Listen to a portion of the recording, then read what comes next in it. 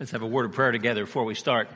Lord, thank you for tonight. We pray that you'll bless our time. Pray that you will, Lord, teach us from your word. Pray that you would fill me with your spirit. Grant me the anointing to make clear your word in a way that would stir and motivate each of us to live for you, to serve you. Thank you for all that you've done for us. We love you very much. In Jesus' name we pray. Amen. I love you. I'm going to go home and need counseling.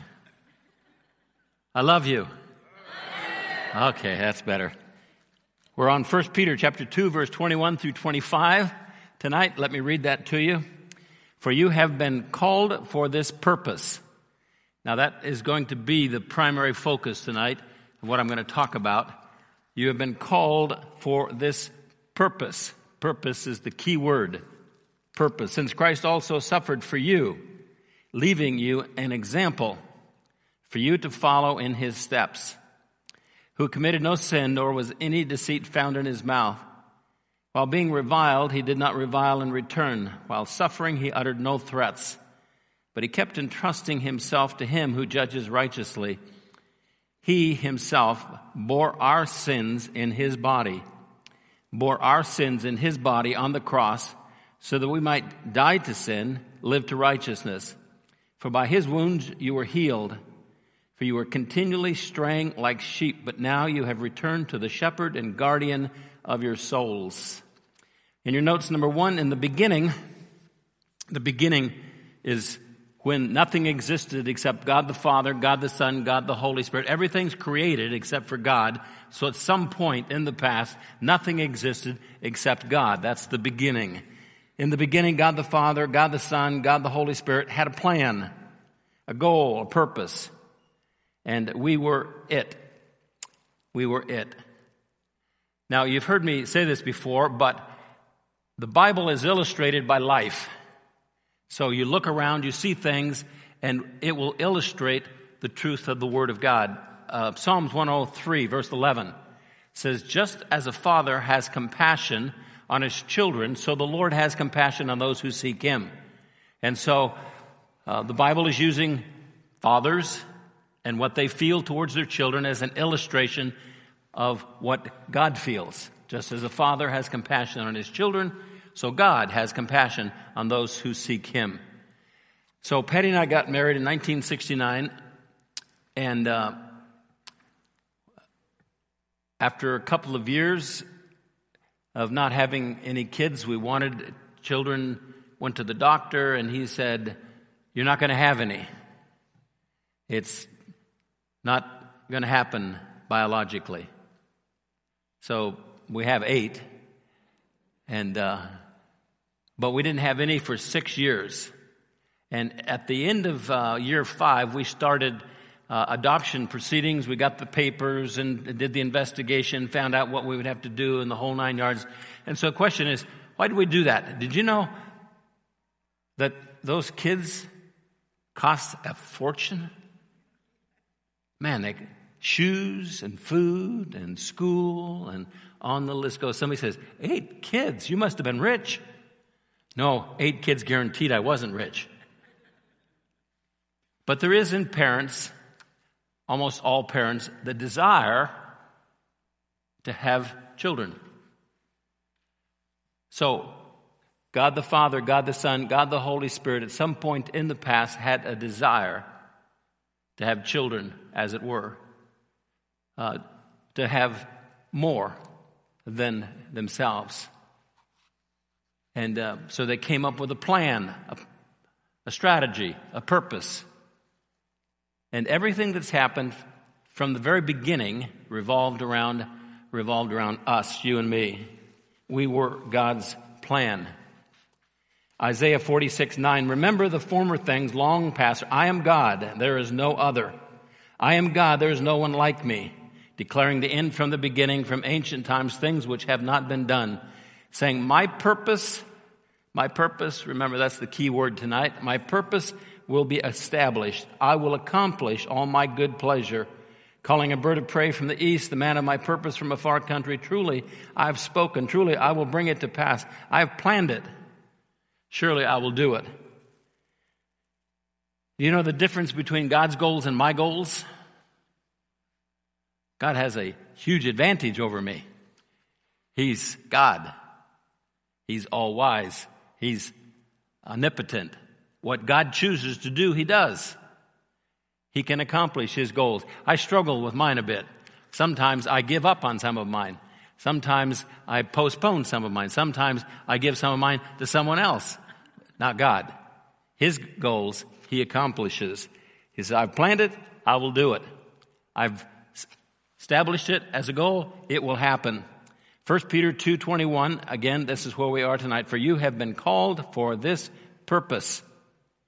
Now, if we were to put the Greek of this verse on the screen, I could point out a few things for you. The word "this" is more accurately translated "the." But one of the things the English translators do is they translate it so it flows a bit, makes some sense to us, and so it doesn't really sound good. For you have been called for the purpose. The purpose suggests the ultimate purpose. There's lots of purposes that God has, but there is the overriding big umbrella purpose that controls every purpose under it. You have been called, each of us, you and I, because of this purpose that God has. Number 2, God's purpose was to populate heaven with people like Himself in character, who would fellowship with Him, who would love Him. God's purpose was to populate heaven with beings, with people that are like Him in character, who would fellowship with Him, who would love Him. And so that's the purpose, the ultimate purpose of all that God did from the very beginning, was to have children, as it were.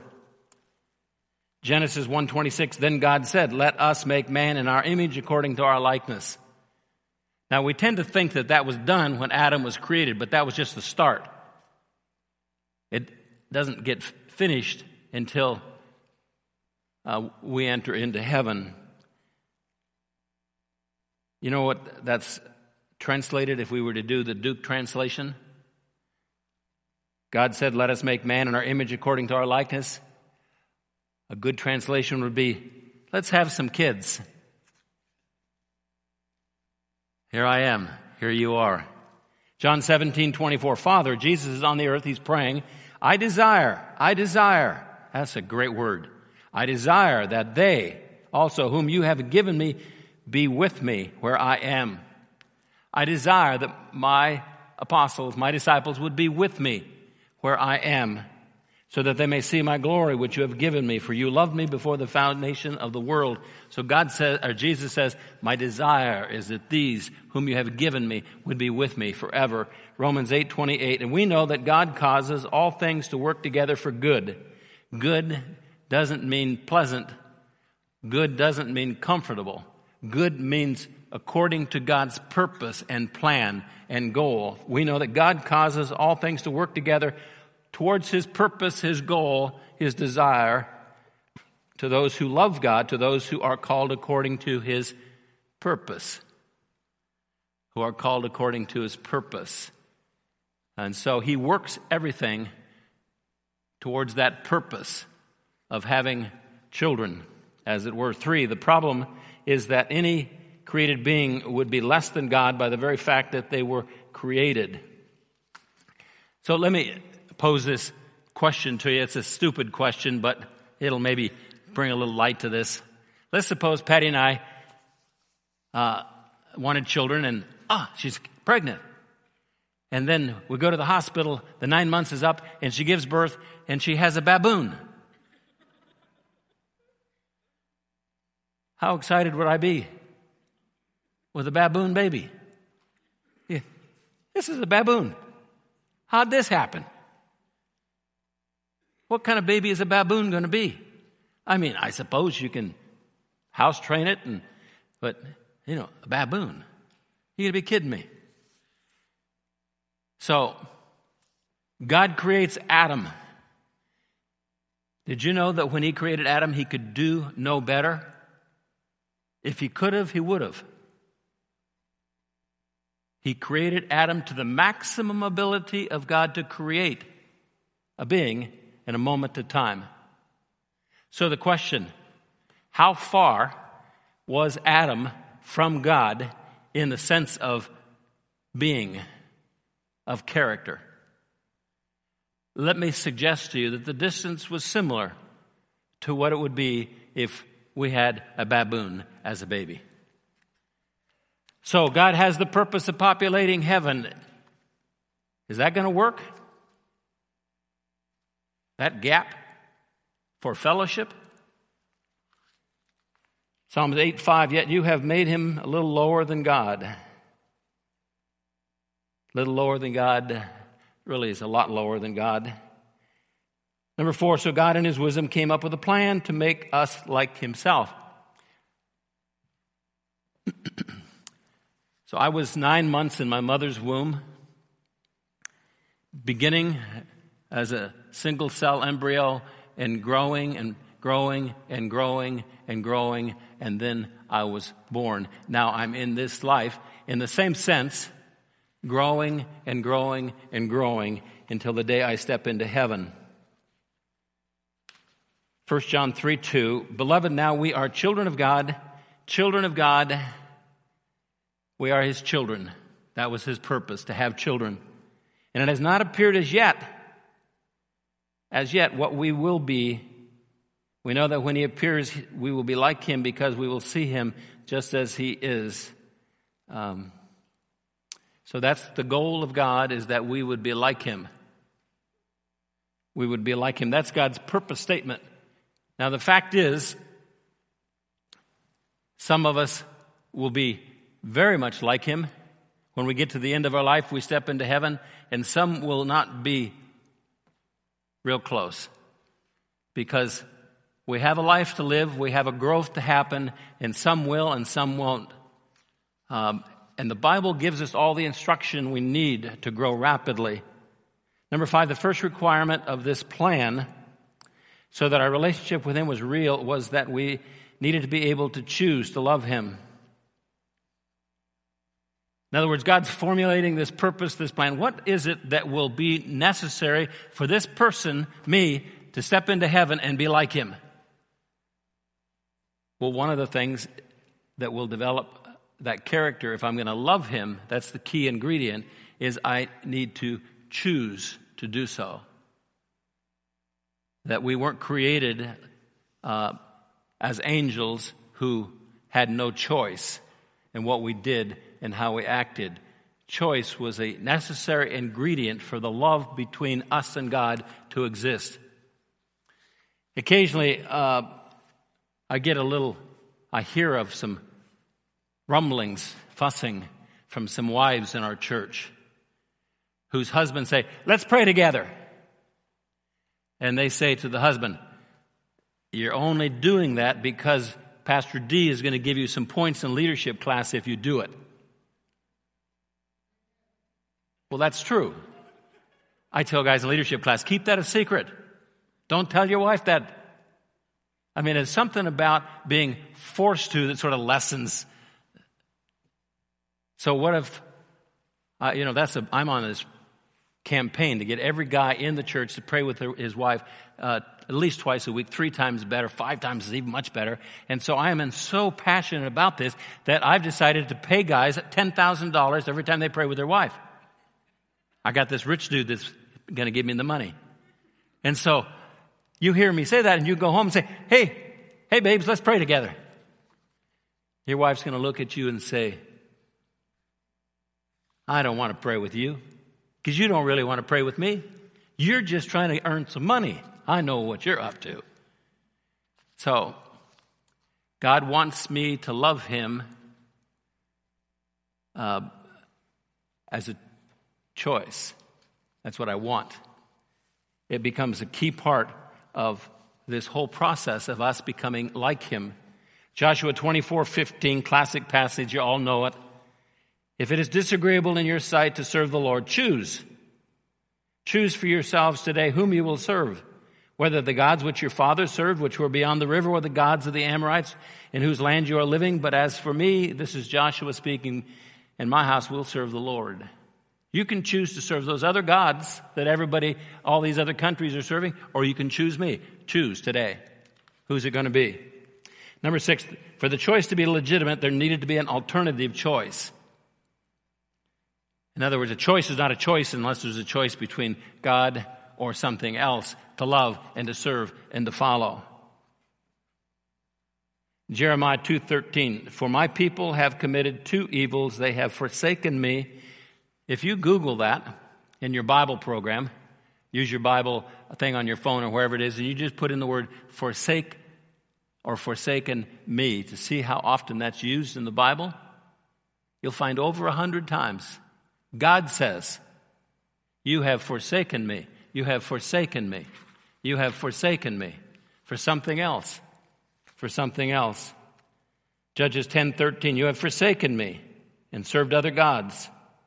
Therefore, I will no longer deliver you. Number 7, the devil was created by God to do exactly what he did to Adam and Eve. He has been doing through the ages what he has been doing through the ages. That is, work at keeping us from God. He is our adversary.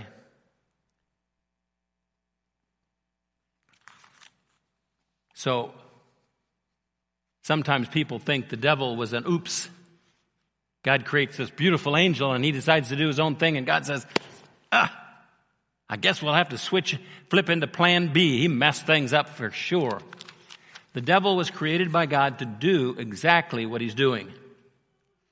And that is to create an alternative, to be an adversary to us so that we have to choose, and that choice is legitimate in the sense of choosing God rather than the world or whatever else the devil would bring into our life. 2 Corinthians 11:3, I am afraid that as the serpent deceived Eve, the devil, deceived Eve by his craftiness, your mind would be led astray from the simplicity and purity of devotion to Christ.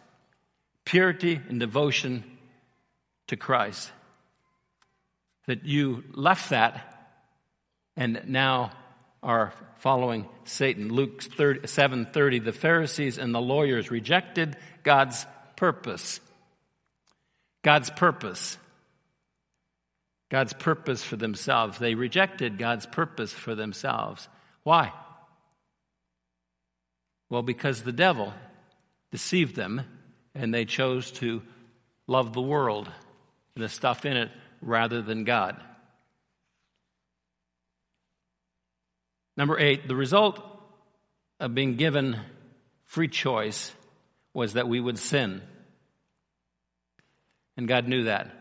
So if you could imagine the Father, the Son, the Holy Spirit, back in the beginning when nothing existed, when they're planning the whole strategy of how they're going to have children and populate heaven. And they bring this, they have to be free to choose to love us. There has to be an alternative, something that would tempt them not to love us, for that love to be genuine. Now, if that's the case, they're going to sin. They're going to do what's contrary to our nature. And that'll disqualify them from living with us. Those that we created to be with us forever, now they can't because of sin. So in the very beginning, the plan, the strategy to solve that sin problem, it was part of the initial plan in the very beginning. God didn't come up with a plan after sin. He came up with a plan before sin because he knew sin was going to happen because of free choice. 1 Peter 1:20, for he was foreknown before the foundation of the world, that's before anything existed, before the foundation of the world. But he has appeared in these last times for your sake. Jesus, what he was going to do was foreknown, foreplanned, before the foundation of the world, before I existed, you existed, before Adam existed, before angels existed, before helium existed, before angels existed. God came up with the plan, and the plan was that he would be our Savior. Number 9, so a major part of the plan was how to take care of the sin problem that we would have and that would keep us out of heaven. How to take care of your sin problem, my sin problem, because we were given free choice that was required in order for us to truly love God. there was an alternative, and that's the world that we're living in and the devil tempting us. God knew that we would all sin because of that free choice, and that had to be solved. Number 10, the plan that Jesus would come to earth exactly like us and die for our sins was planned from the very beginning, before the foundation of the world.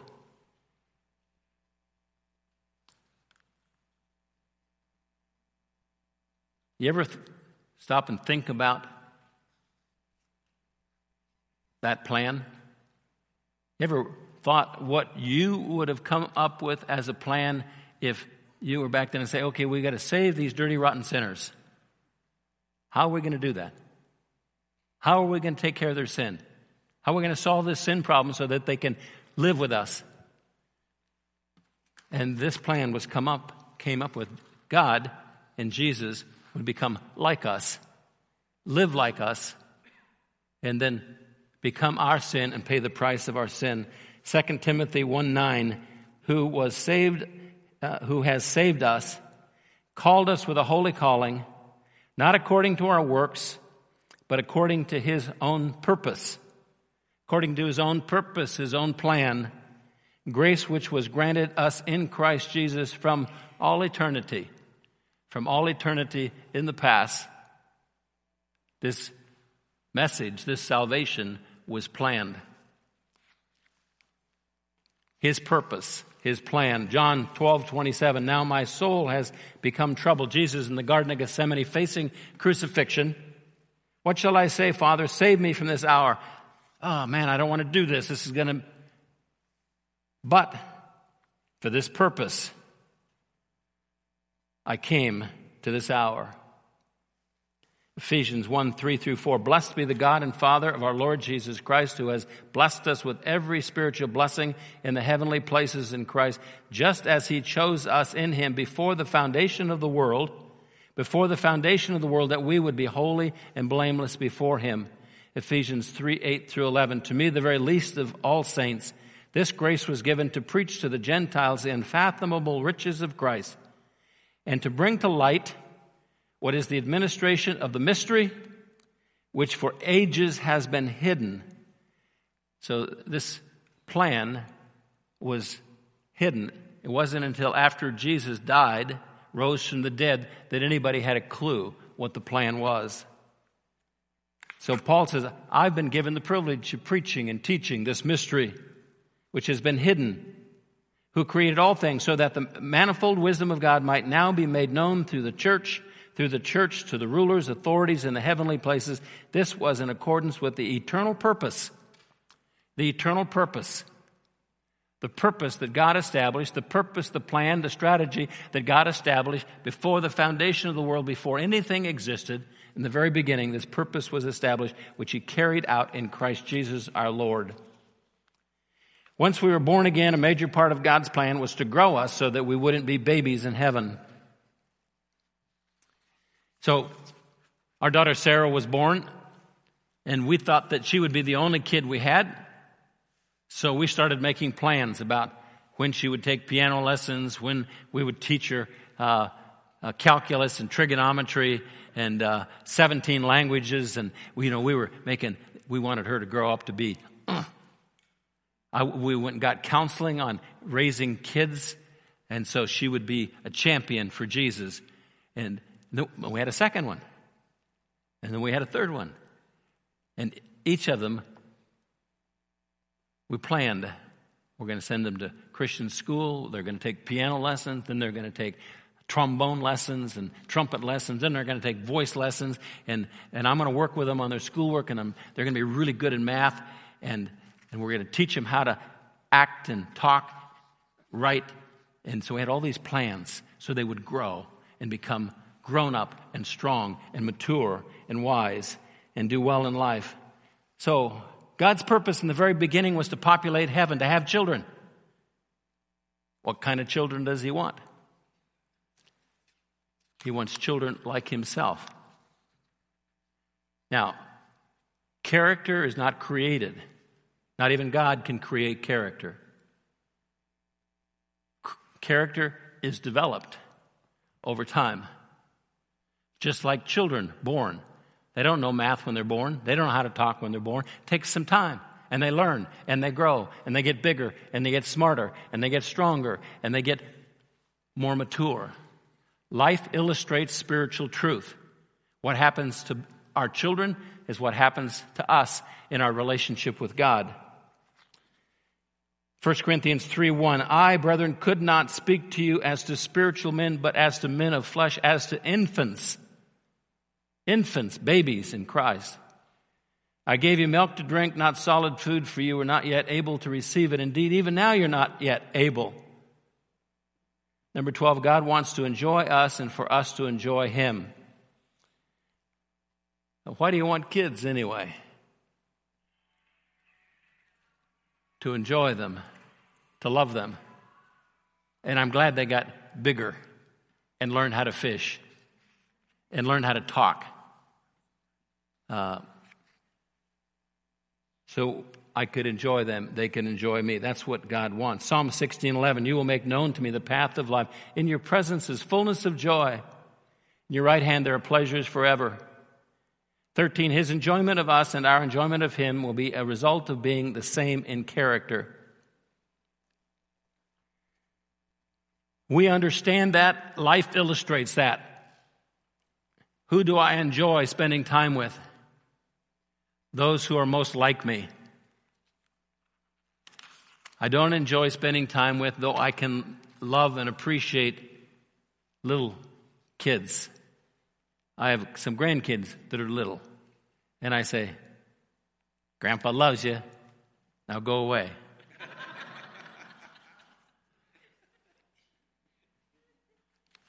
They're noisy. You know, they yell and they're just, but when they get a little bigger, then I enjoy them because they are like me. And so God wants to enjoy us forever and ever. 14, character is not created in a moment of time. It has grown and developed over time.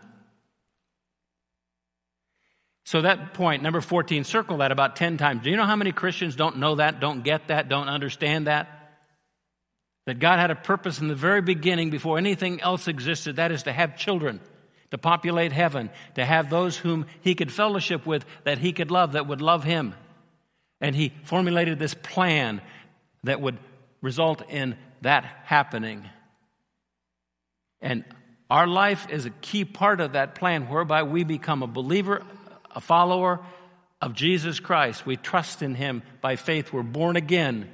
The Spirit of God comes and lives in us. And from that point on, like a newborn baby, we grow in character and we become like him.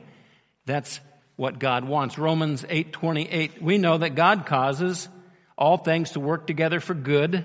God causes all things to work together for good to those who love God, to those who are called according to his purpose, For those whom he foreknew, he also predestined to become conformed to the image of his Son. Conformed to the image of his Son.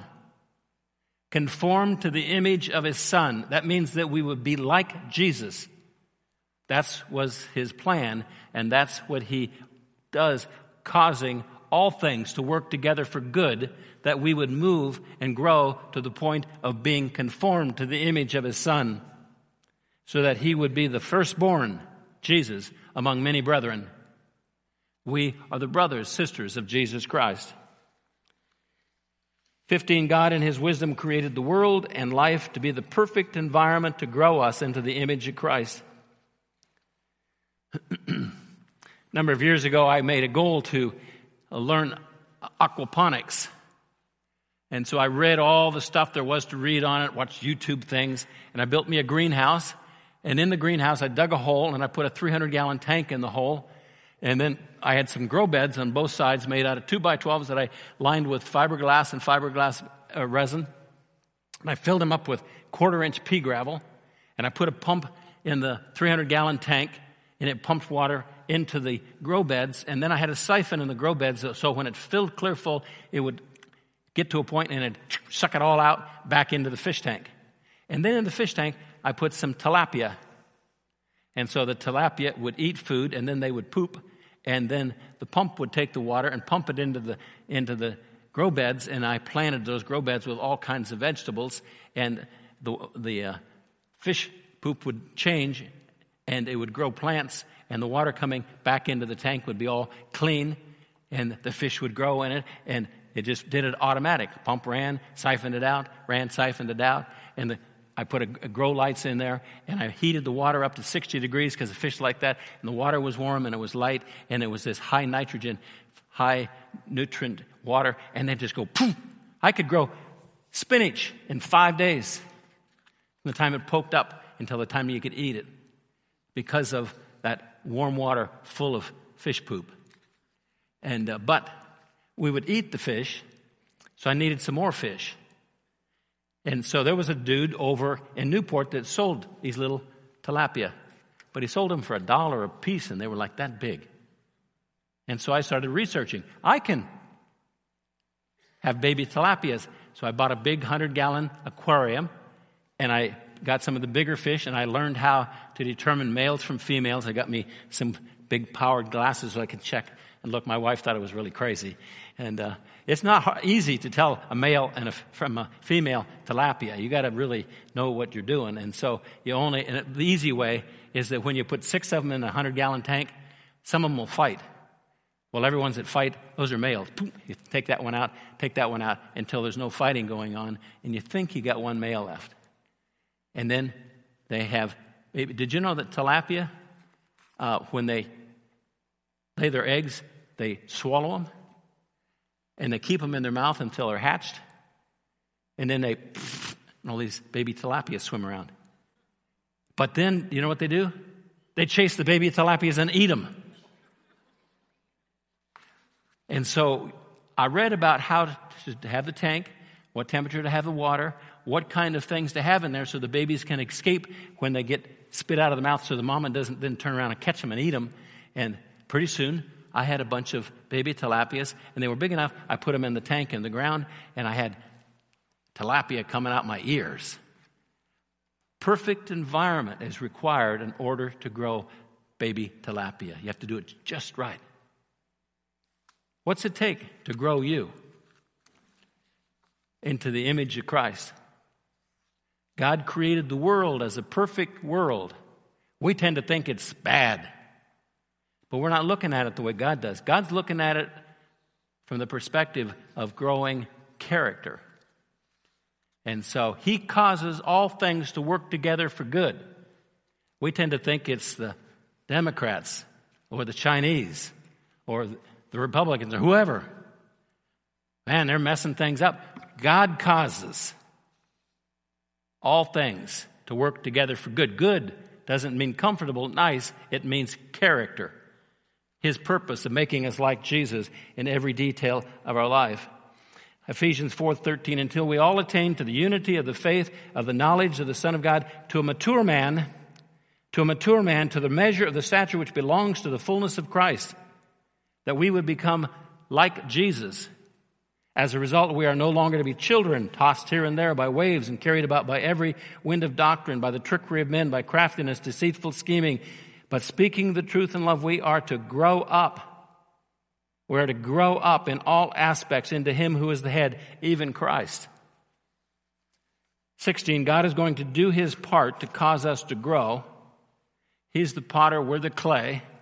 But there are some things we must do to cooperate with God's efforts in our life.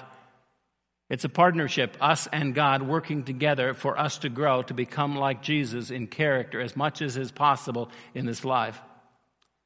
2 Corinthians 6:1, working together with Him, we urge you not to receive the grace of God in vain. Working together with Him, we urge you, don't receive the grace of God in vain. 17, we must want to grow and pursue character growth diligently. So, did you know that is kind of when we talk about my role in our growing?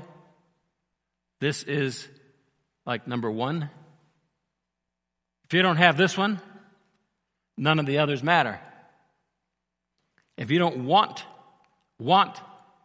really want to grow in maturity, to be like Jesus, you won't do what you need to do. You won't respond the way you're supposed to respond in order for what God does as he causes all things to work together for good so that you'll grow. You won't cooperate with the process. You won't choose to do the things that are necessary for us to grow because you don't really care. So when I think about me and what I'm doing now, my primary goal is to stir you up and give you the desire, the passion, want to become like Jesus in character. Because if you don't have it, it isn't going to happen. If we don't care, I have so many people say to me, Pastor D, I don't care about that. I just go into heaven. That's all I care about. You want to enter heaven as a baby? Something's wrong with your thinking. It's going to be a whole lot better than here, but man, you ought to want to be mature when you enter so you can enjoy Jesus and enjoy heaven. Don't settle for being a baby. You got to want. Philippians 3:12, here's what Paul says.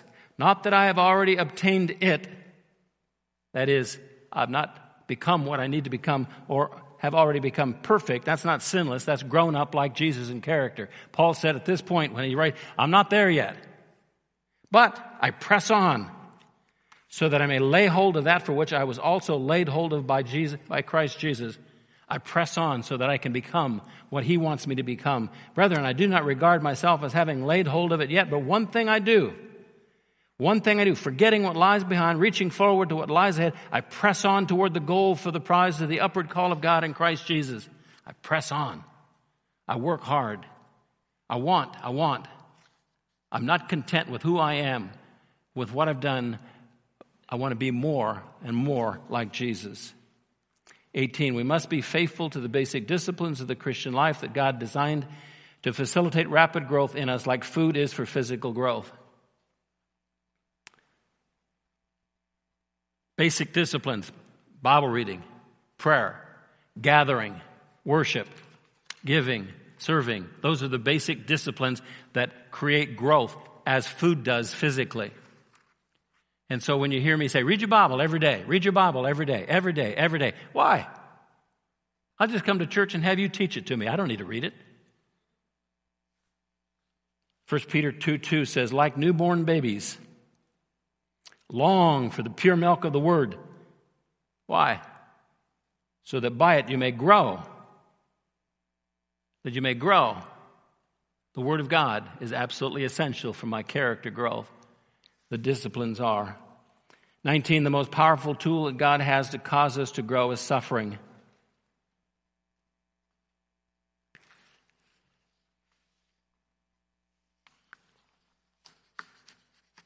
I don't like that.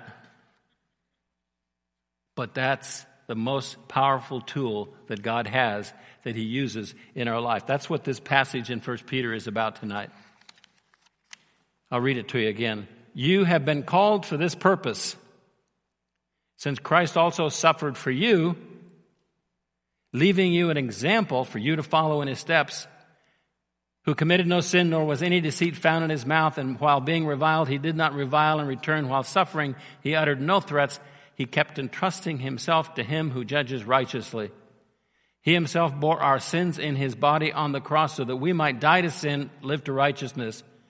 By his wounds you were healed, for you were continually straying like sheep, but now you have returned to the shepherd and guardian of your souls. He left us an example how to suffer. Hebrews 2:10, for it was fitting for him for whom are all things and through whom are all things, in bringing many sons, that's me, that's you, populating heaven, many sons to glory, to perfect the author of their salvation through sufferings. That's Jesus. Did you know Jesus, as a man, had to grow in character? Just like me, just like you. And the Father grew his own Son through sufferings. So have you ever thought, Lord, I'll read extra. I'll pray more. I'll go to church more. I'll give more. Let's reduce the sufferings, huh?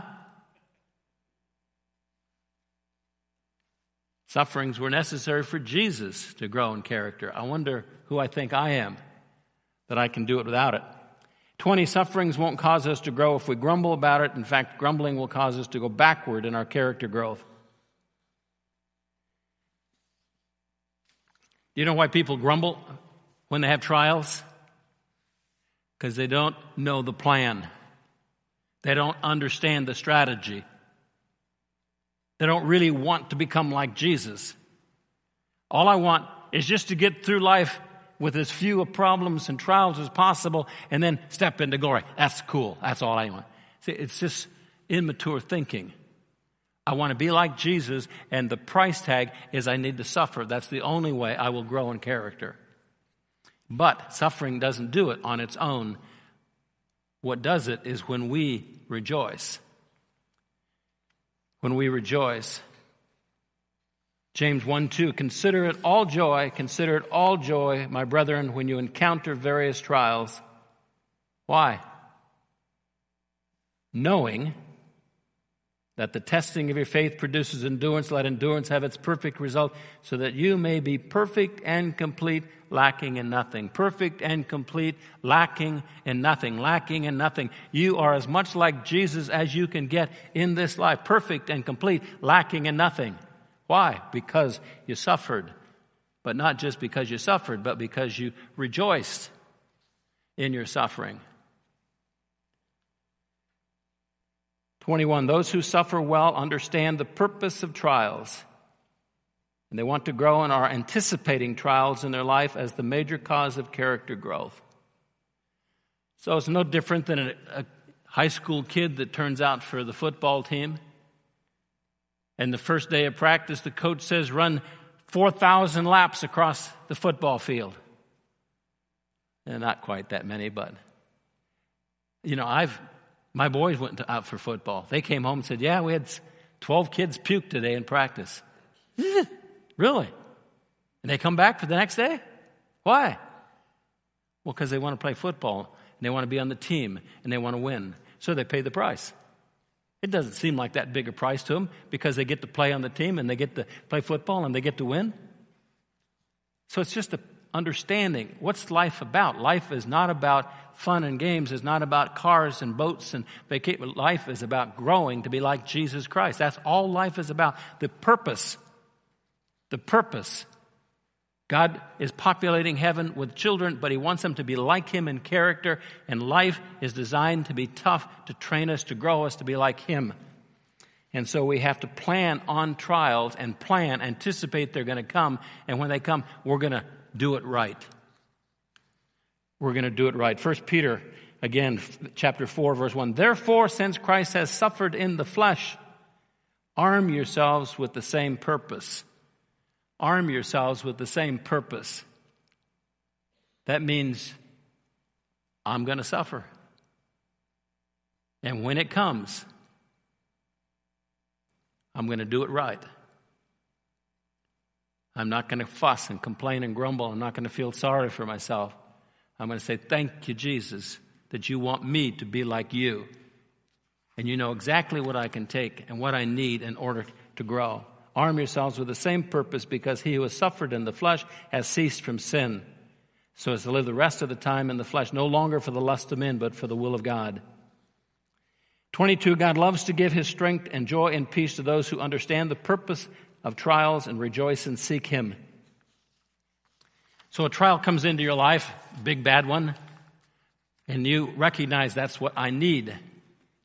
Now, God will leave the trial in your life, but he will give you strength and joy and peace as you say, Lord, I trust you and I choose to rejoice. Psalms 34:17, the righteous cry, and the Lord hears and delivers them out of their troubles. Now, he doesn't take them out of their troubles. He gives them the strength to bear up under it. The Lord is near to the brokenhearted, saves those who are crushed in spirit. Many are the afflictions of the righteous, but the Lord delivers him out of them all. So, I understand the purpose of God. I am in his family. I've trusted Jesus Christ as my personal Savior. I've been born again.